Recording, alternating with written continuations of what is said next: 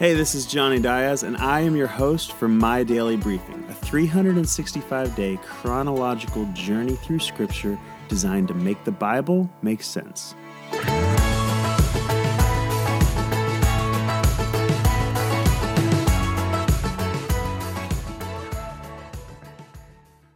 Day 54, the 12 Spies.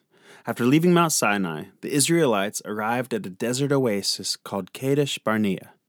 God told Moses to send a leader from each tribe to check out the land they were about to enter and to report back about its produce, its people, and its towns. The 12 spies explored the land of Canaan for 40 days, and when they returned to the camp, they displayed some of the amazing fruit that they had found. One cluster of grapes was so large it had to be carried on a pole between two men. When it was time to give their report, 10 of the men said, "It's true that the land is very productive. It seems like it's flowing with milk and honey. But the people are so much stronger and taller than we are that we felt like grasshoppers next to them. And their cities are huge with very high walls." But the other two men, Joshua and Caleb, insisted that none of that mattered. The Israelites should trust God to take possession of the land. "We can do it," they both claimed. Unfortunately, the other 10 spies rebelled against them.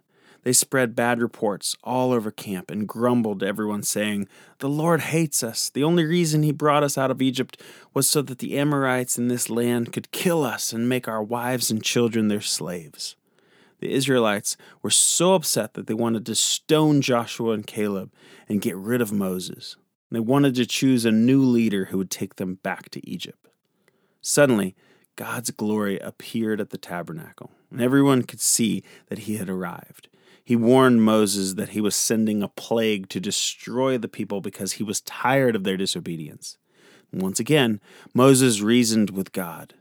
But then everyone will think that the Israelites' God was not able to bring his people into the land that he promised them, so he just slaughtered them in the wilderness.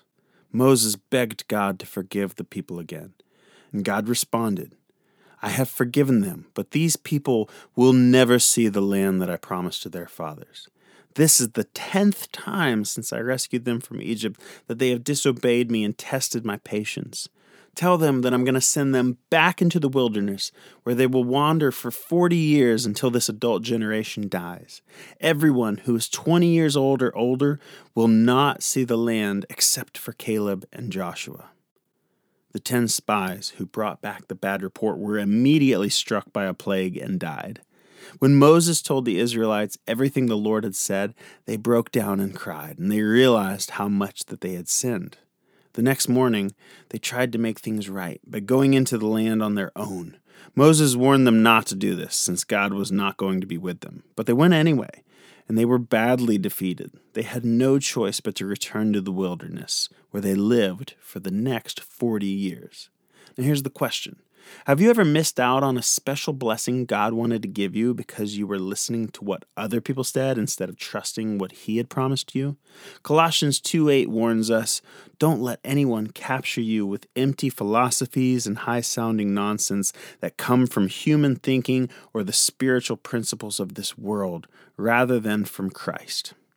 See, God has so many good things he wants to give us, but we often miss out because we let our friends or our fears get in the way. My Daily Briefing was written by my mom, Gwen Diaz.